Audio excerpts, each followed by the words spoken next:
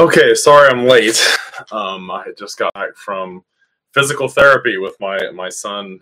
Paul had his knee reconstructed, and so that was his first PT appointment. He had surgery Monday, and we had to go get physical therapy. So I got back here, and then I got a little distracted. But I apologize for making you wait a few extra minutes.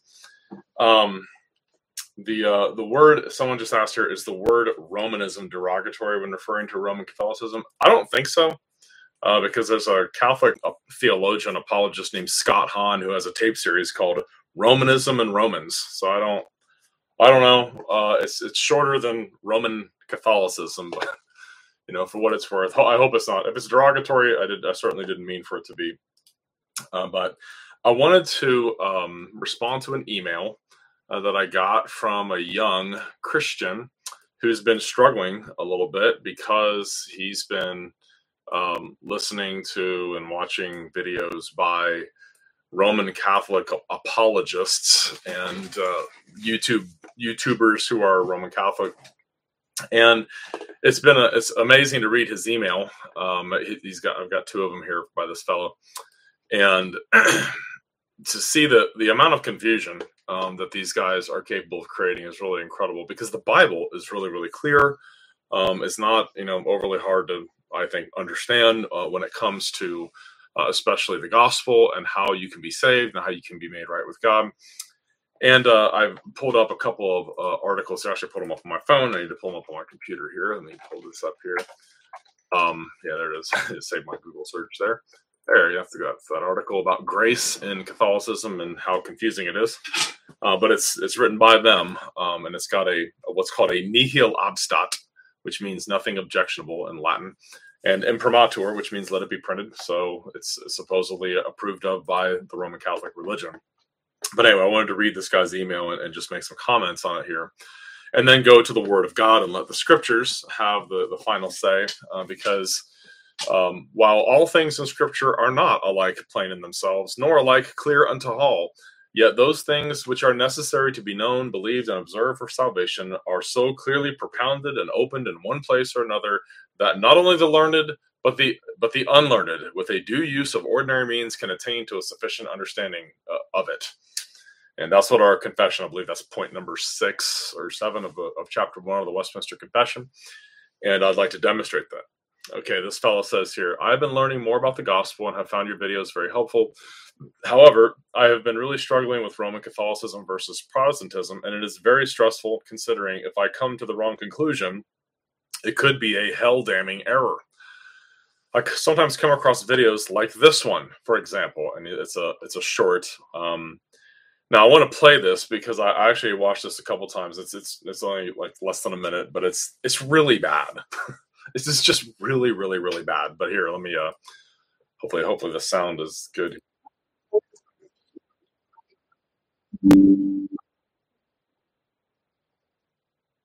Protestants always quote Ephesians 2, 8, and 9 to say we're saved by faith, not works. That's because that's what it says. Ephesians 2, 8, and 9. For by grace you have been saved through faith, and that not of yourselves, it is the gift of God, not by works, lest anyone should boast. So can you imagine why Protestants might quote that? And he's going to go on here and talk about verse 10. For my part, I don't leave out verse 10. Verse 10 is essential. It is essential. And I'd like to let's play the rest of this fellow's quote here.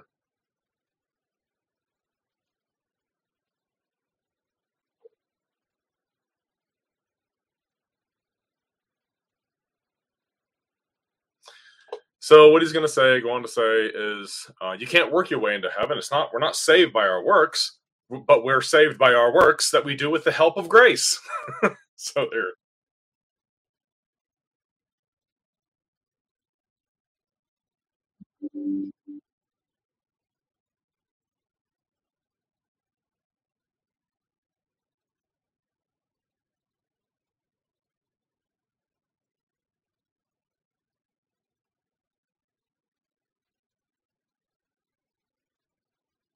Nope. They thought they were saved by keeping the 10 Commandments. They thought that they were saved by obeying God's law and by being circumcised and keeping the dietary restrictions. Okay.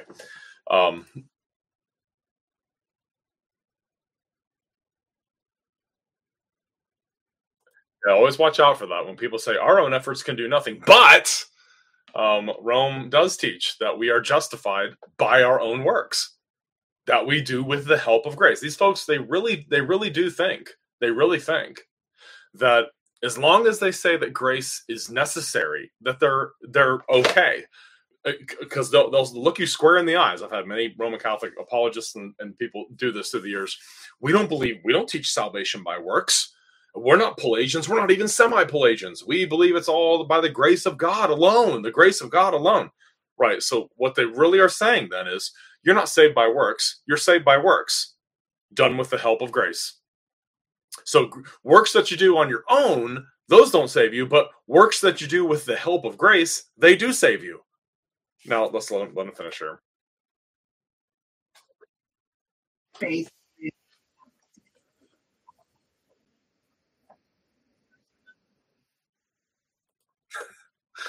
So that's called a contradiction. Let's actually go to the Word of God. Let's listen to the Holy Spirit. The Holy Spirit's a lot clearer, a lot easier to understand than this fellow. Okay, Ephesians 2, 8 through 10. For by grace you have been saved through faith, and that not of yourselves. It is the gift of God, not of works, lest anyone should boast. For we are his workmanship, created in Christ Jesus for good works, which God prepared beforehand that we should walk in them. Now, over the years with my children, I have played the devil's advocate, and I've tried to see if I could trip them up on this passage. And I've read it and tried to do what that guy in that video did. And say, okay, kids, so we're saved by grace through faith, not by works, lest anyone should boast. For we are his workmanship created in Christ Jesus for good works. So the good works that save us are done with the help of grace, right, kids? And they'll look back at it. No, Dad, it says you're saved by grace through faith, not by works. But verse 10 says that we are his workmanship created in Christ Jesus for good works. Yeah, we're saved for good works, not with the help of good works, or not by good works done by grace, which God prepared beforehand that we should walk in them. It's so simple. It's so simple. The passage is easy to understand. We are not saved by works in any sense whatsoever. Now, that guy tried to slide it in there at the end by saying they thought they were justified and saved by circumcision. They thought they were saved and justified by keeping the entire law, not just the ceremonial aspects, but all of it. And when Paul excludes works of law, he is including you shall not steal. You shall not commit idolatry. You shall have no other gods before me. You shall not have any graven images. He's including all of that, not just ceremonial works, not just circumcision. In fact, before Paul summarizes there in Romans 3 by saying, therefore, by the deeds of the law, no flesh shall be justified in his sight. What is he talking about when he says deeds of law there? Well, it's everything he's been talking about so far. He says there in Romans chapter 2, beginning at verse 18 there, verse 19, are confident, talking about the Jews, that you yourself are a guide to the blind, a light to those who are in darkness, an instructor of the foolish, a teacher of babes, having the form of knowledge and truth in the law. You therefore who teach another, do you not teach yourself? You who preach that a man should not steal, do you steal? Question, is the prohibition against stealing a ceremonial work? No, it's part of the Decalogue. It's part of the 10 Commandments. And this guy tried to, Roman Catholic apologists, really every form of neo-legalism out there, including Romanism, tries to limit works of law to merely circumcision, merely ceremonies. But Paul is very clear that the law that he's talking about is ceremonies, dietary laws, and the 10 Commandments. But this guy said, you got to keep the 10 Commandments. It's necessary. We're not saved by anything we do, but you got to keep the commandments to go to heaven. That's a contradiction. If we're not saved by anything that we do, then we're not saved by keeping the 10 Commandments. You see, folks, what these folks constantly get wrong, and they get it wrong because they don't believe in sola scriptura, and I'm convinced that I've been saying this for more than half my lifetime now. If you don't believe in sola scriptura, you can't do biblical interpretation. If you don't believe in sola scriptura, you will not understand the Bible, period. End of discussion, case closed. Okay, when Paul excludes works, he's excluding any activity done by us or in us for our salvation. We are not saved by anything that we do with or without the help of grace. We're not saved by anything that we do with or without the help of grace. In fact, I remember going through this with a Roman Catholic apologist, Romans 11:6, and this was really, I wish I still had those electronic dialogues because they're so useful. Romans 11:6. And if by grace, then it is no longer of works. Otherwise, grace is no longer grace. And I said, how do you understand? You're trying to tell me that we're saved not by our works. We can't earn our way to heaven, but we are saved by works we do with the help of grace. Paul says that if we're saved by grace, it's not by works. Otherwise, grace is no longer grace. And he said, yeah, the works that we're saved by are done with the help of grace. I'll go, look at the passage again. If by grace, then it is no longer of works. Otherwise, grace is no longer grace. Yeah, he would say, yeah. The works that save us are done with the help of grace, not without the help of grace. I'm like, wow. What does this show? The text can be absolutely unassailable and completely opposed to your position, but you can't see it because you don't believe in sola scriptura. Another thing I've often told my kids, and I've preached on these passages many times, Mark chapter 7 and Matthew chapter 15, it is very obvious that the Korban rule, remember that Korban rule, the idea that whatever money I would have used to help my parents in their old age to take care of them is a gift devoted to God. And that was a tradition that the Jewish people felt had been passed on outside of Scripture through the rabbis. It's from Tractate Avoth in the Talmud. They thought it was a divine tradition. Now, it is obvious that this tradition violates the fifth commandment. And Jesus said that to them. He said, you make void the commandment of God for your tradition. You say that whatever help you would have given to your parents is a gift devoted to God. It's obvious that's a violation of the fifth commandment, but the Pharisees couldn't see it. They didn't listen to Jesus say that and then go, oh, wow, you're right. Yeah, that does violate the fifth commandment. No, they didn't believe in sola scriptura, and so they couldn't see it. Okay? Those that deny sola scriptura cannot do biblical exegesis. They will make statues of the Virgin Mary and kneel down in front of them, light candles, pray in front of them. But because they don't believe in sola scriptura, they don't see that that's a violation of the second commandment, which it plainly is. Yeah, there's a Catholic person over here. Question. Does that mean for 1,500 years the church pre-Protestantism didn't understand the Bible because the solas didn't exist? Were they even saved? Yes, the people before Protestantism understood the Bible very well. In fact, Cosmere, let me read you a quotation here.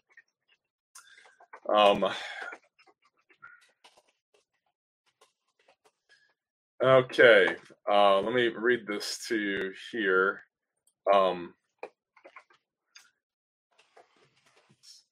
Okay, let me read your quotation. You tell me if this fits with Roman Catholic theology. All right, see if I can find it here. All right, this is, I'm not going to tell you who it is or when it was written. One for the corruptible, the immortal one for those who are mortal. For what other thing was capable of covering our sins than his righteousness?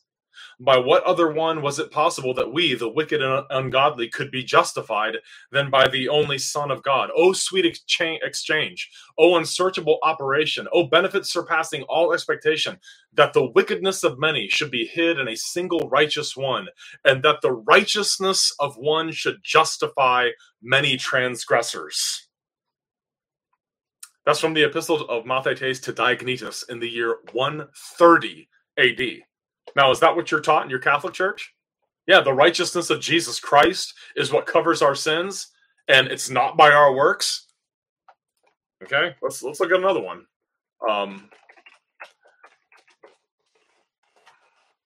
Let's see.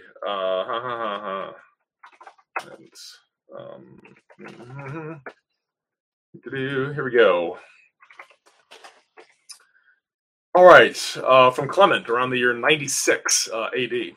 And we too, being called by his will in Christ Jesus, are not justified by ourselves, nor by our wisdom, or understanding, or godliness, or works, which we have done in holiness of heart, but by that faith through which from the beginning Almighty God has justified all men, to whom be glory forever and ever. Amen. Did he not get the memo about different kinds of merit and purgatory and status passio and indulgences and everything else? You're not Roman Catholic. What are you then? Are you Eastern Orthodox or what? It doesn't really matter. Your question is a good question regardless. It's a question we get constantly. Also, I say, let God be true and every man a liar. We're not supposed to say, well, if this is true, then that would mean that these people that we like might not have been saved. We're supposed to go with what Scripture says. We're supposed to be in submission to the authority of God, speaking in Scripture. Okay, so this fella tries to say that because good works are commended in Ephesians 2, verse 10, that therefore we're saved by him. Listen to this guy again. Listen to it again.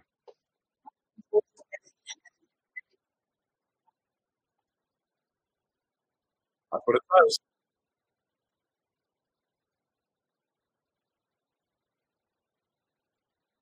But we can do works with the help of grace that have meritum de congruo and congruently merit our eternal life. Really? That's not the sound that's not coming through? Okay. Nuts. I can't believe that. Why would the sound not come through on that? Oh, well. Sorry about that. No one can hear the sound of this guy talking. Here, I'll post the video in the chat thing and you guys can listen to it on your own computer. There you go. Anyway, Ephesians 2, 8 through 10 couldn't be clearer. But let me go back to this fellow's email and read a little bit more of it here. And I find myself agreeing with most of what he says about the gospel, even though he's a Catholic. Well, he's not overly clear. He really needs to point out the fact that people like Matthias Prem and others have said very clearly.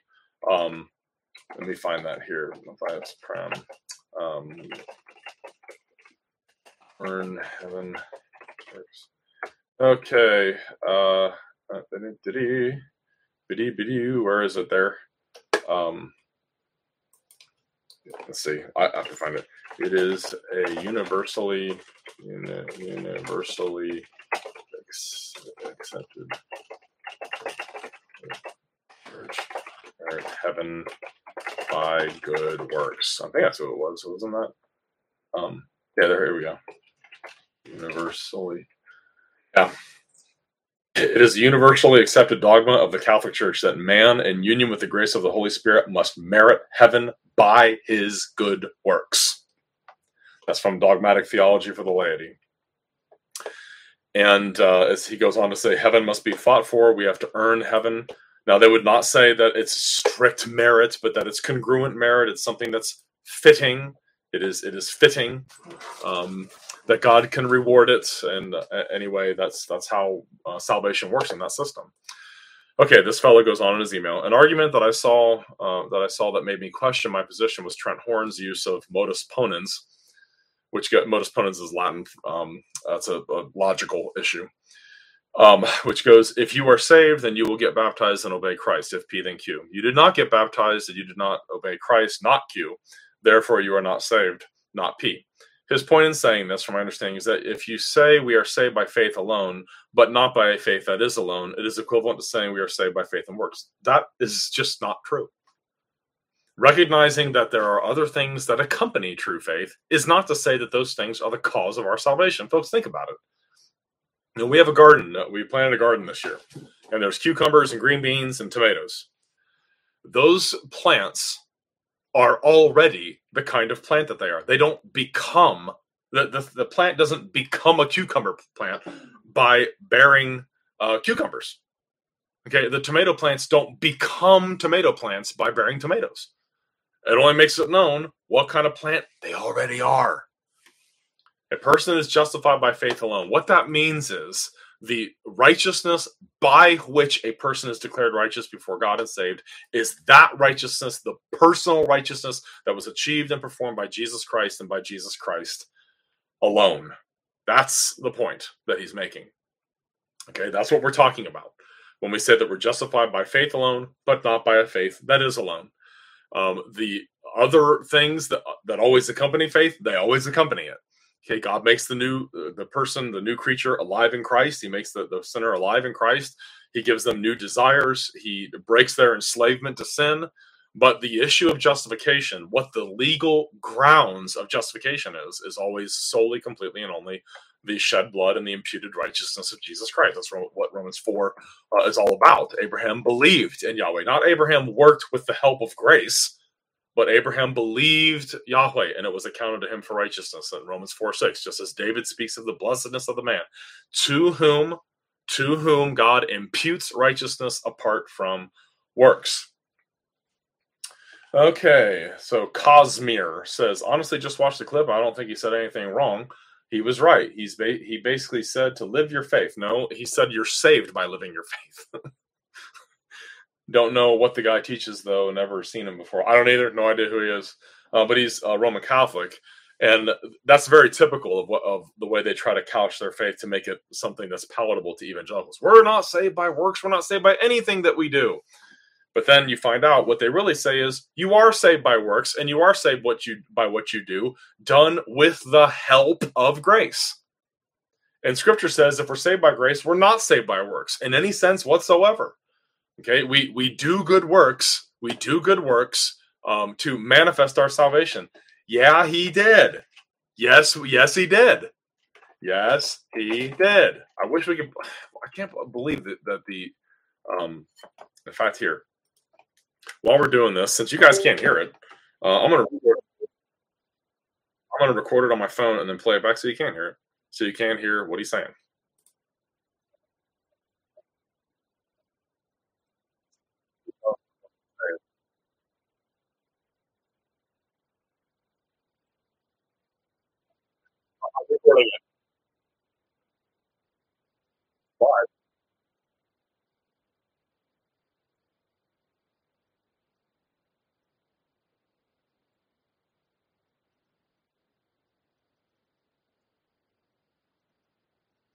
Hold on.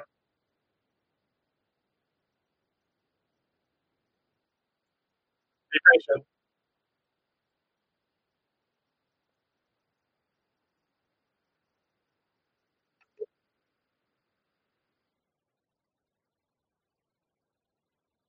Faith with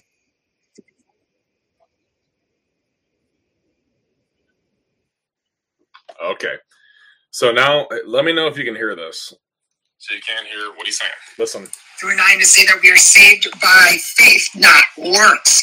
And what this is saying is that we cannot work our way to heaven. We cannot earn our salvation. And we can't do works of our own efforts to get there. And we agree the Catholic Church has taught this for 2,000 years.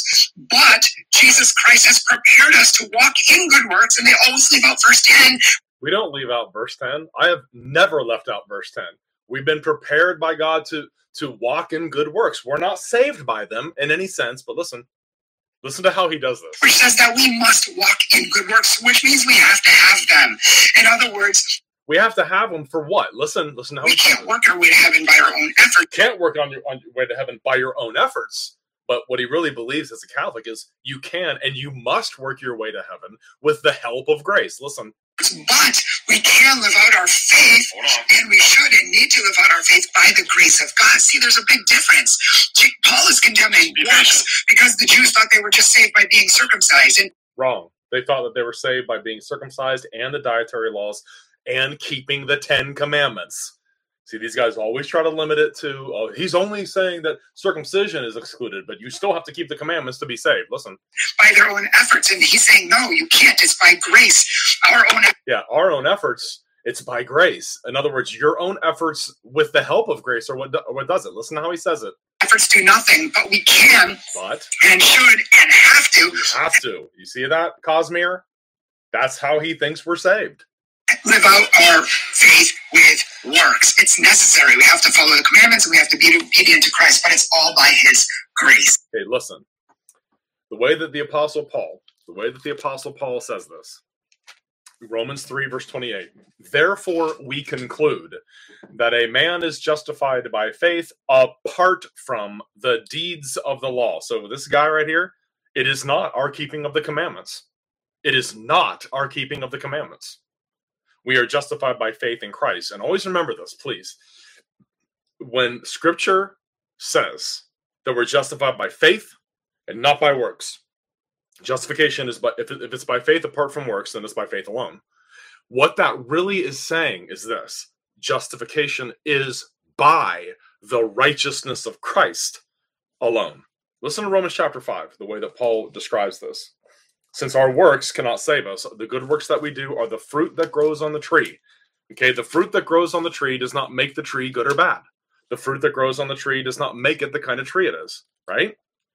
Okay, you go up to a tree. It's not like if it grunts hard enough, it can start bearing a different kind of fruit. That tree is going to bear the fruit that shows what kind of tree it already is. It's the same with human beings. Okay, works do not make a man good or bad. They only make it known to other men whether we are a good tree or a bad tree. Paul in Romans chapter 5 says in verse 16, and the gift is not like that which came through the one who sinned, namely Adam. For the judgment which came from one offense resulted in condemnation, but the free gift, okay, if salvation is a free gift, that means our works play no role in accomplishing it at all, none. But the free gift which came from many offenses resulted in justification.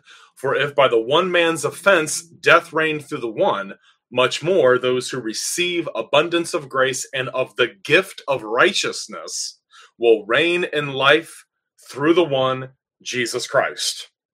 So here's the question I would have for this guy. So when you think about dying, when you think about standing before God, do you have the gift of righteousness? Do you have this gift? Do you have what Paul describes in Romans 4:6?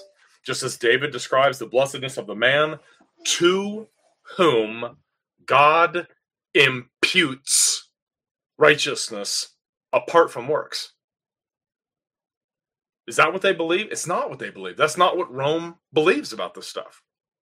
Rome thinks that we're saved and ultimately justified by our good works. At the end of the day, we're saved and justified before God by our good works. The canons and decrees of the Council of Trent on justification. I want to read some of this stuff to you. This is something that a lot of people, they just don't really don't read this stuff anymore, but you need to know this stuff. Okay. Remember reading this stuff years ago. Listen to this. If anyone says, this is what the Roman Catholic Church teaches to this day, every pope that's ever sat on the throne of the chair of Peter there has had to affirm all these.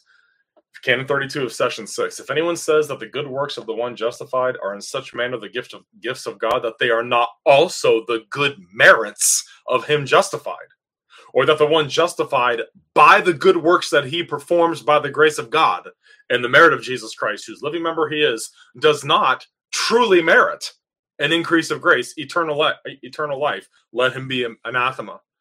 You hear what that's saying? What the Roman Catholic Church teaches is that you're not saved by works, you're not saved by your good works, you're not saved by anything that you do without the help of grace. But the grace of God comes to you, and now, in union with the grace of the Holy Spirit, you merit eternal life by your good works, and that you're justified by the good works you perform by the grace of God. And by the way, those two concepts don't go together. If we're saved by grace, it's not by works. Otherwise, grace isn't grace.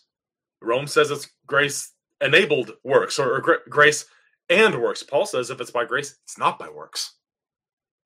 Now, immediately people say, well, you're just saying you can just live like a pig and like a dog and still go to heaven. Of course not.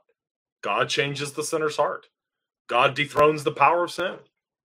Now, a lot of people don't even understand what the Roman Catholic Church really means by grace. There's an article here. I'll put a link to it in the chat thing. I might even try to get a link to this into the description. So here's an article I'm reading from here. This is from Catholic Answers, a Catholic apologetics organization. Okay, listen. If you took your parish's catechism classes when you were growing up, you at least remember that there are two kinds of grace, sanctifying and actual. That may be all you recall. The names being so similar, you might have the impression sanctifying grace is nearly identical to actual grace. Not so. Sanctifying grace stays in the soul. It's what makes the soul holy. It gives the soul supernatural life. More properly, it is supernatural life. So what Rome teaches is that at your baptism, sanctifying grace is infused into your soul. And it will stay there until or if you commit a mortal sin. Now, mortal sin is called mortal because it's so serious that it kills the sanctifying grace that was infused into you at your baptism. And that's why you have to go to penance and get justified again. You have to get absolution from a priest, and that's why the Council of Trent called the sacrament of penance the, quote, second plank of justification for those who have made shipwreck of their souls, end quote. Now listen to the next paragraph. Actual grace, by contrast, is a supernatural push or encouragement. It's transient. It doesn't live in the soul, but acts on the soul from the outside, so to speak. It's a spiritual kick in the pants. It gets the will and intellect moving so we can seek out and keep sanctifying grace. Okay, now, I remember reading that article a long time ago and thinking that is certainly the most crass way I've ever heard any kind of grace described. A spiritual kick in the pants. It's like, get moving and get your act together. Get your act together. A spiritual kick in the pants. That's not what grace is. Okay, in Scripture, grace is a disposition within God that he freely gives to undeserving sinners, whereby he acts in their behalf in Jesus Christ and secures everything necessary for their salvation. That's what grace is. Grace is unconditional election. Grace is the effectual call of God upon his elect people and his decreed and sovereign time, whereby he makes them alive in Christ and draws them to himself. Okay, let's see here. Wow, there's a bunch of other stuff going here. Here, Michael Brash, I hope your son is doing well. Yeah, he's a warrior. He actually hurt his knee doing jiu-jitsu, and he's a tough kid. So he's 21. He's getting married in a month, so he wants to be able to dance a little bit at his wedding. And the PT guy today said his knee looked really good, even though it had surgery Monday. But they got a 90-degree bend out of it, and they gave him a whole bunch of exercises. I ordered one of those electrical things. You put the pads on and like turn it on and like shock muscles to make them contract there. So we'll probably have some fun with that. Sorry, let me see who else is here. Faith in the finished work of Jesus Christ equals salvation. Amen. Not just the intellectual acknowledgement that Christ lived and died, but actually trusting in your heart that he personally died for your sins personally. Blue Lantern, that is excellent. Excellent. Very, very well stated there, sir. Very, very good. It's always encouraging to me when it sounds like people are actually listening. So that's good. Blue Lantern, whoever you are, my hat goes off to you. Okay. Thanks for your sermons and teaching. You're welcome. So true. There's Colin Olenicek. Am I saying that right? Yeah. Hey, you and Dane, and say hello to everybody. Say hello to Grace and whoever else is there.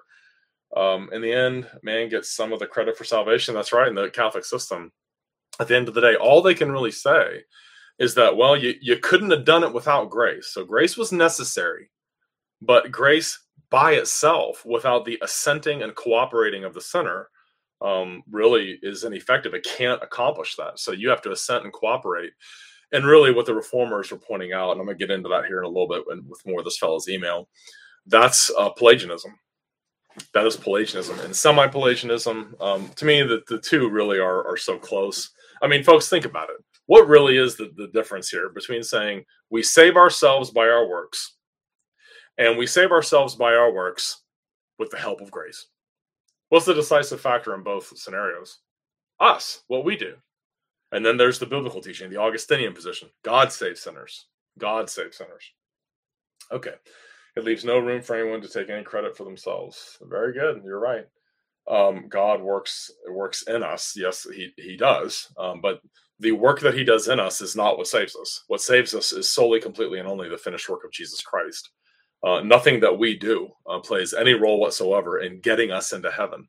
Our works are the fruits and signs, the evidences of that we are truly born again and justified before God. They do not save us or contribute anything to our getting into heaven. That's why Paul says, justified by faith without works, faith apart from works. By the observance of law, no flesh shall be justified in his sight. When the kindness of law and love of God our Savior appeared towards us, he saved us, not by deeds of righteousness we have done, but according to his mercy. If we're saved by grace, it is not by works. We're saved by grace through faith, not by works, lest anyone should boast. I've often wondered, how else could the man have said it?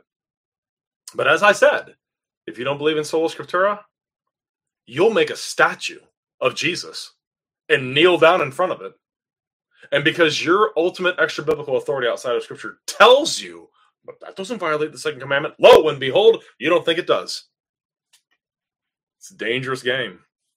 Sola Scriptura is what God's people have always believed. They never thought that there was a fixed body of identifiable, observable revelation given outside of Scripture that we're accountable to God for.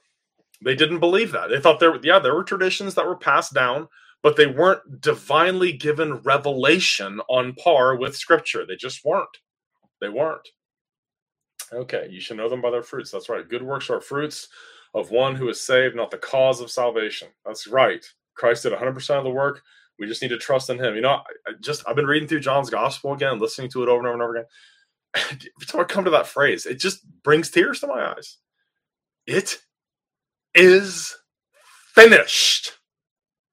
And he doesn't mean I have achieved a pool of merit that can then be channeled to people through sacraments or something like that. No, it is finished. The price is paid. The righteousness has been achieved. And the thing is, one of the great truths of the Christian faith, God's people have never trusted in their works to save them. Not even the works they do with the help of God's grace. God's people do not rely upon themselves. I still remember the very first time that I ever heard R.C. Sproul talk. I didn't even know who he was. It was on the John Ankerberg show. It was during the Evangelicals and Catholics Together controversy. And he made the statement. He said, and I've listened to this so many times, I got a lot of that memorized. He made the statement, when the Roman Catholic person says they believe Jesus is their Savior, do they mean by that they are trusting in the imputation of his righteousness to their account by faith alone as the sole cause of their justification before God? Or do they mean that Jesus is their Savior in the sense that he gives them the grace and infuses in them the power to then, in cooperation with that grace, to do the good works which gain the merit that gain them eternal life? Do you not see that's all the difference in the world? What are you relying on to get you into heaven? Are you trusting in the finished work of Christ? What he did outside of you, or are you trusting in what he's doing in you, or what you think he's doing in you, and the good works that you do? And hopefully you haven't done anything too serious to kill this sanctifying grace. Totally unbiblical concept. I have no idea where they would get that from Scripture. Sanctifying grace, actual grace, what's the difference? Where does the Bible teach all these distinctions? Where does the Bible teach all these distinctions with regard to different kinds of merits? It doesn't.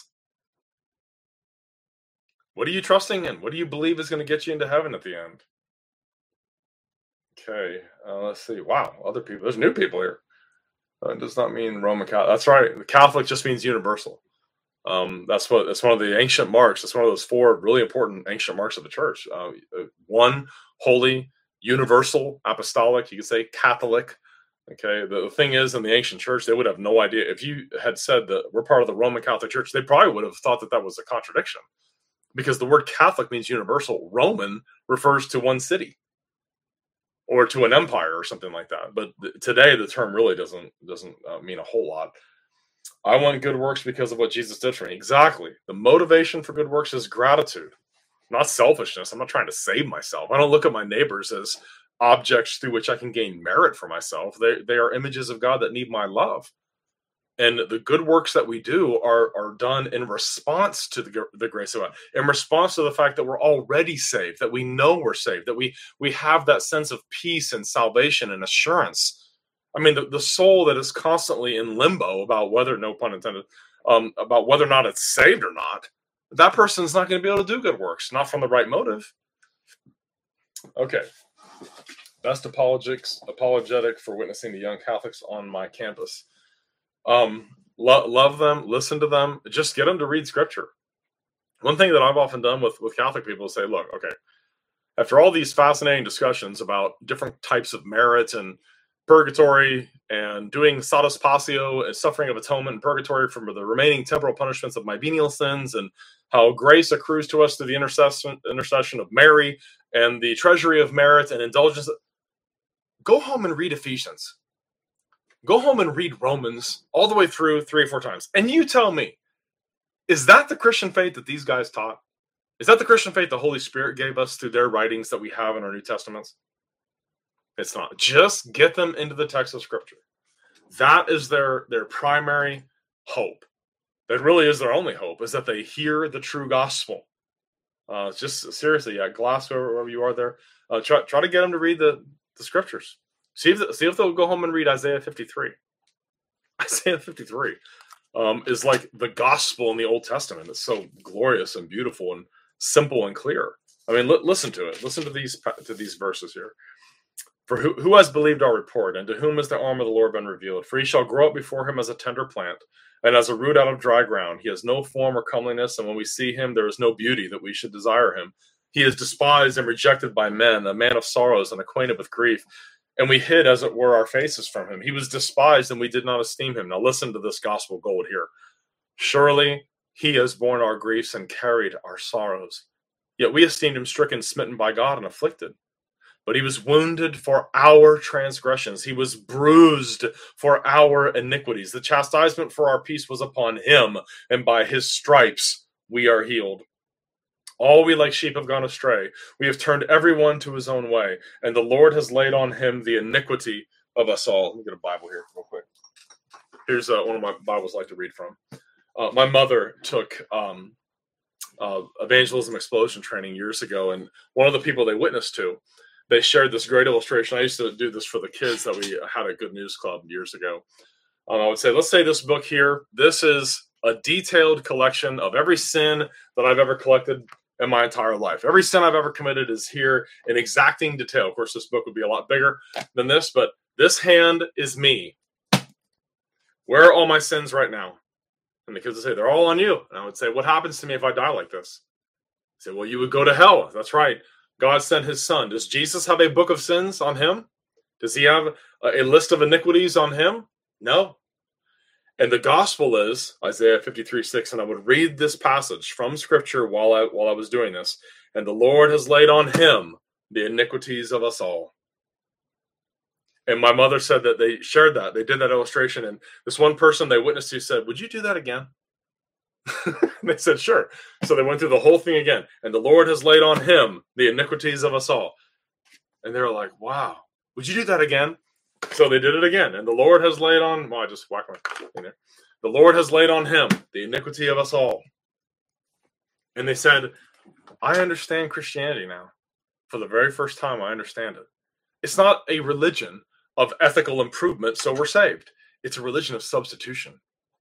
Once Adam ate from the tree of the knowledge of good and evil, getting into heaven by our good works ceased to be possible. It's off the table now. The good works that we do cannot save us. They can't play any role in saving us because they are always going to be stained with sin. Even the most sanctified Christian person, no matter how godly they are, their works cannot withstand or endure the severity of God's judgment. That's why we have to be hidden in Christ. That's why we need Christ's righteousness to save us. Only Jesus' righteousness, only his keeping of that first commandment and that second commandment, only his Sabbath keeping, only his honoring of his father and mother, only his sexual purity, his contentment, his truthful tongue and mouth and life, only his righteousness has the merit necessary to meet the requirement of the holiness of God. And while that guy, seems like a nice guy, we have to have these. They're necessary. We have to keep the commandments of God. That's actually true. And you can't do it to the satisfaction of the holiness of God. Nobody can. And that's why we need Christ's righteousness. Think of Romans chapter 8. Listen, Romans chapter 8. Great passage. There, Paul, after describing the huge struggle with sin, the war we have with sin that's ongoing in our lives, he says there in Romans 8, verse 1, there is therefore now no condemnation to those who are in Christ Jesus. And he speaks in verse 4 there that God sent his own son. What the law could not do, what keeping the commandments of God could not do, namely make us right with him, God did by sending his own son. Jesus kept the commandments for us. Verse 4, that the righteous requirement of the law would be fulfilled in us. What am I trusting in to get me past that final judgment? Christ's righteousness. Well, don't you think your works play any role? No, I don't. That's why we're justified by faith apart from works. Faith without works. By the deeds of law shall no flesh be justified in his sight. Well, that's just talking about ceremonial works and dietary works. No, it's talking about the prohibition against stealing, against idolatry, against adultery from Romans chapter 2. It excludes Every kind of work there is. That's why Paul says in Ephesians 2, 8 through 10, for by grace you have been saved through faith, and that not of yourselves. It is the gift of God, not by works, lest anyone should boast. If you think you're saved by works done with the help of grace, you think we can boast. What's the proper understanding of good works? Verse 10, for we are his workmanship created in Christ Jesus for good works, which God prepared beforehand that we should walk in them. We're not saved with the help of good works, not even good works that we do with the help of grace. We're saved by grace through faith, not by works. Another passage, Romans chapter 4, verses 15 and 16. Listen to me. If you're trusting in your keeping of the commandments, if you're trusting in your keeping of the commandments of the law, Romans 4:14. For if those who are of the law are heirs, if those who are trusting in their grace-enabled keeping of the commandments, then faith is made void and the promise of no effect, because the law brings about wrath. If you're trusting in your own keeping of the commandments, you're under the wrath of God. The law always brings about wrath. Always brings about wrath. But verse 16, therefore, justification's by faith, so that it would be by grace. Can't be by work. If it's by works, it's not grace anymore. If justification, if getting into heaven is in any way, shape, or form by works, it's not grace. Justification's by faith. Romans 4:16. Listen, I'll put it over here so everyone can see it. Romans 4:16. You post that. Oh, it's saying it's too long. Okay. Man, I can't put one Bible verse over here in the little chat thing. Okay, let's put that, and then here's the rest of it. Therefore, it is of faith, justification is of faith, that it might be according to grace. If you say that our commandment keeping is part of what saves us, it's not grace anymore then. No, we're not saved by grace then. You see, you can't mix grace and works and it still be grace. The idea of grace-enabled works that save us, that is not biblical, is found absolutely nowhere in Scripture. But these Roman Catholics, they don't believe in sola scriptura. They can't do exegesis. They'll find anywhere that we're commanded to do good works. See, you're saved by good works that you do with grace's help. There's nothing in Scripture about once you're in a state of grace, the good works that you do are then meritorious and you're justified by keeping the law or anything like that. The Bible does not teach this. It just does not teach this. Okay, who else is here? Oh, Lee Napier's there. Hey, Lee. Good to see you on there. Redeemed only by the blood of the Lamb, not by my works, which are nothing but dung. Amen. Amen. Exactly right. Even my righteous deeds I do as a Christian still have enough sin in them to condemn me. There's plenty of ill motives and there's plenty wrong with my good works. Okay? And you just have to, you know what, folks? At the end of the day, only the Holy Spirit of God can really make someone see that. I mean, I can show you the passages. You're saved by grace. It's not by works. Okay. Otherwise, grace isn't grace. I mean, that's as clear as it could be. But it's clear as it could be to the regenerate. To the unregenerate, who deny sola scriptura, they have some authority outside of Scripture telling them what they're supposed to find there. Lo and behold, they'll find it, and they'll stare into the face of passages that deny what they believe, and they won't be corrected by it. But always remember that one of Scripture's functions is to correct us. Okay. Not even if they believe in Christ by faith through grace, huh? If we are judged by if we have a wrong doctrine, we are all doomed. It would not be faith T, right? There are so many typos in that, dude. I can't understand what you're talking about. No, we're not saved by by articulating theology correctly. We're saved by Christ alone. And even before I understood the doctrine of justification by that name and could give the details, had you pressed me after I turned 18, what are you relying on to get you into heaven? Christ, Jesus. So what do you think of your works? I'm like, my works can't save me at all. You know why I always knew that? Because Jesus Christ taught me how to believe that. John 6, verses 44 and 45. Let me get these over here. John 6. This is why believers in Jesus will never be misled to believe a false gospel. They just won't, because they can't be. John 6:45. It is written in the prophets, and they shall all be taught by God. How do we know how to rely on Christ alone? We're taught by God how to do it. From the day I was saved, when I was about 18 years old, my confidence for getting into heaven was in Jesus, never my works. I never have believed or had even a moment where I thought, well, the Holy Spirit at work in my heart has made me a lot better. I mean, there's a lot of sin I don't struggle with anymore. that's really far. There's a lot gone. There's a lot that used to be a problem for me. It's not much of a problem anymore. I always have to keep my guard up against certain sins. You never let your guard down, but God has done a lot of work in my life and has helped me be a better husband, a better father, a better Christian, a better employee, a better everything. But at no point in my life did I ever think, and that's going to play some role in getting me to heaven. No, I've always known there's enough ill motives and bad stuff in there that could not satisfy the holiness of God. What's going to get me into heaven is the shed blood and the imputed righteousness of Christ alone. And my faith, my confidence for getting into heaven has never been in anything other than, or in anything alongside of, the finished work of Christ. Grace is not an aid that helps us become good enough to go to heaven. That's not what Scripture is talking about when it speaks of grace. Grace is the favor of God on account of Christ. It is a disposition within God that he freely gives to undeserving sinners, whereby he saves them. He saves them. Okay? All right. Melanie Hart, thank you for this. My husband and I are going to Italy to be missionaries. I know we're up against there. Yeah. So Melanie, the main thing you got to get with Roman Catholic, I lived in Roman Catholic Mecca for the majority of my life. Almost all my coaches and teachers and teammates and classmates were at least nominal Roman Catholics. So I grew up around that stuff all the time. The key thing is to get them into the text of Scripture. Yes, you do need to know how to argue against their claims about apostolic succession and all that kind of stuff. And you need to understand things about the papacy, their false doctrine about Mary and everything else. But the main thing that they need is contact with Scripture. If you can do a Bible study and read through Romans with one of them, just sit down and say, okay, I'm not going to directly go after your Catholic ideas and the doctrines about Mary and things like that. Let's just go to the Scriptures. Let's read through John's Gospel together. See if you can get one of them to sit down. Let's read through the Gospel of John together. Let's read through Romans together, because the Bible doesn't teach Catholicism. The Scriptures do not teach this false system, and they don't. And so if you can get people to read it, they'll see that. Paul does not teach Romanism in the book of Romans. Okay, if you can get them into the text of Scripture, they'll see it plainly, clearly.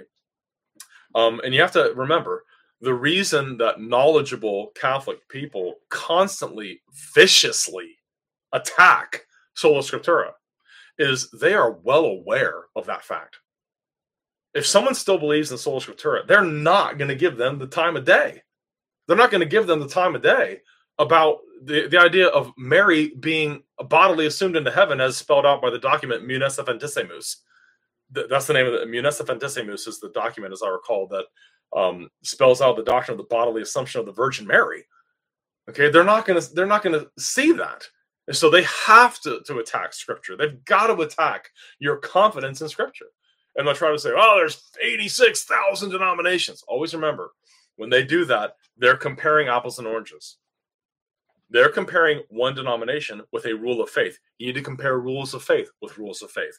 Their rule of faith is Scripture plus an infallible interpreter. Our rule of faith is Scripture alone. So let's look at denominations, groups that practice Sola Scriptura. The Continental Reformed churches, the historic Presbyterian churches, the Lutheran churches, and the Reformed Baptist churches practice Sola Scriptura. We have the same God, same gospel, same doctrine of justification, same understanding of the Christian life, and we all practice Sola Scriptura. 4 groups that practice Scripture plus an infallible interpreter: the Branch Davidians, Romanism, Eastern Orthodoxy, the Jehovah's Witnesses, one more will say the Mormons. Different God, different gospel, different way of salvation, different understanding of the Christian life. Scripture plus an infallible interpreter has led to an even greater number of religious cults. And plus, the groups that meaningfully try to practice Sola Scriptura are significantly more united on the essentials of the Christian faith. But like that quotation from Cyril of Jerusalem's Catechetical Lectures, with regard to the divine and holy mysteries of the faith, not the least part may be handed on without the Holy Scriptures. Even to me who tell you these things, do not give ready assent unless you receive the proof of them from the Holy Scriptures. Okay, man, I didn't even get through hardly any of this guy's email. I'll have to do another program, because he sent me another email saying that Romanism sounds a lot like Arminianism. And he's right, it does. Rome and the Arminians have a lot in common. In fact, I've often described Arminianism as popeless Catholicism because it's basically the same doctrine of grace. And that's why the Council Fathers of the Synod of Dort kept calling Arminianism Pelagianism. Thus they bring out of hell the Pelagian error, because they attribute to man the decisive ability there. And that's just not what Scripture teaches. Okay, I've got so much work to do still. But anyway, so someone, there's an ex-Mormon. Wait, who's that? Who said that? I'm an ex-Mormon. Yeah, Nancy Gray. You're an ex-Mormon. Wow. Yeah, I would love to hear your story. If it's online somewhere, I'd love to read it or to hear it or something. Okay. Unessential things are telltale signs of a fake Christian. Very good. Is that Lily? Lily, is that you? Lily, did you say that? But how could you damn them like you did? You are not God. No one's ever been saved by a false gospel, by believing a false gospel. Simple, plain and simple. Okay, I'm gonna go ahead and call it quits there. Let me put my email address in case anyone wants to email me questions or dialogue or whatever. But I appreciate the new folks. Thank you all for being here. Thank you all for watching or for listening. And we'll see you next time. I wanted to do some more podcasts this week, but I just didn't. I didn't have time. Life is just too busy lately. So anyway, good to see y'all on the channel over there, and love y'all. Press on, be vigilant. Let's see, let me read it. Watch, stand fast in the faith, be brave, be strong. 1 Corinthians 16:13. See ya.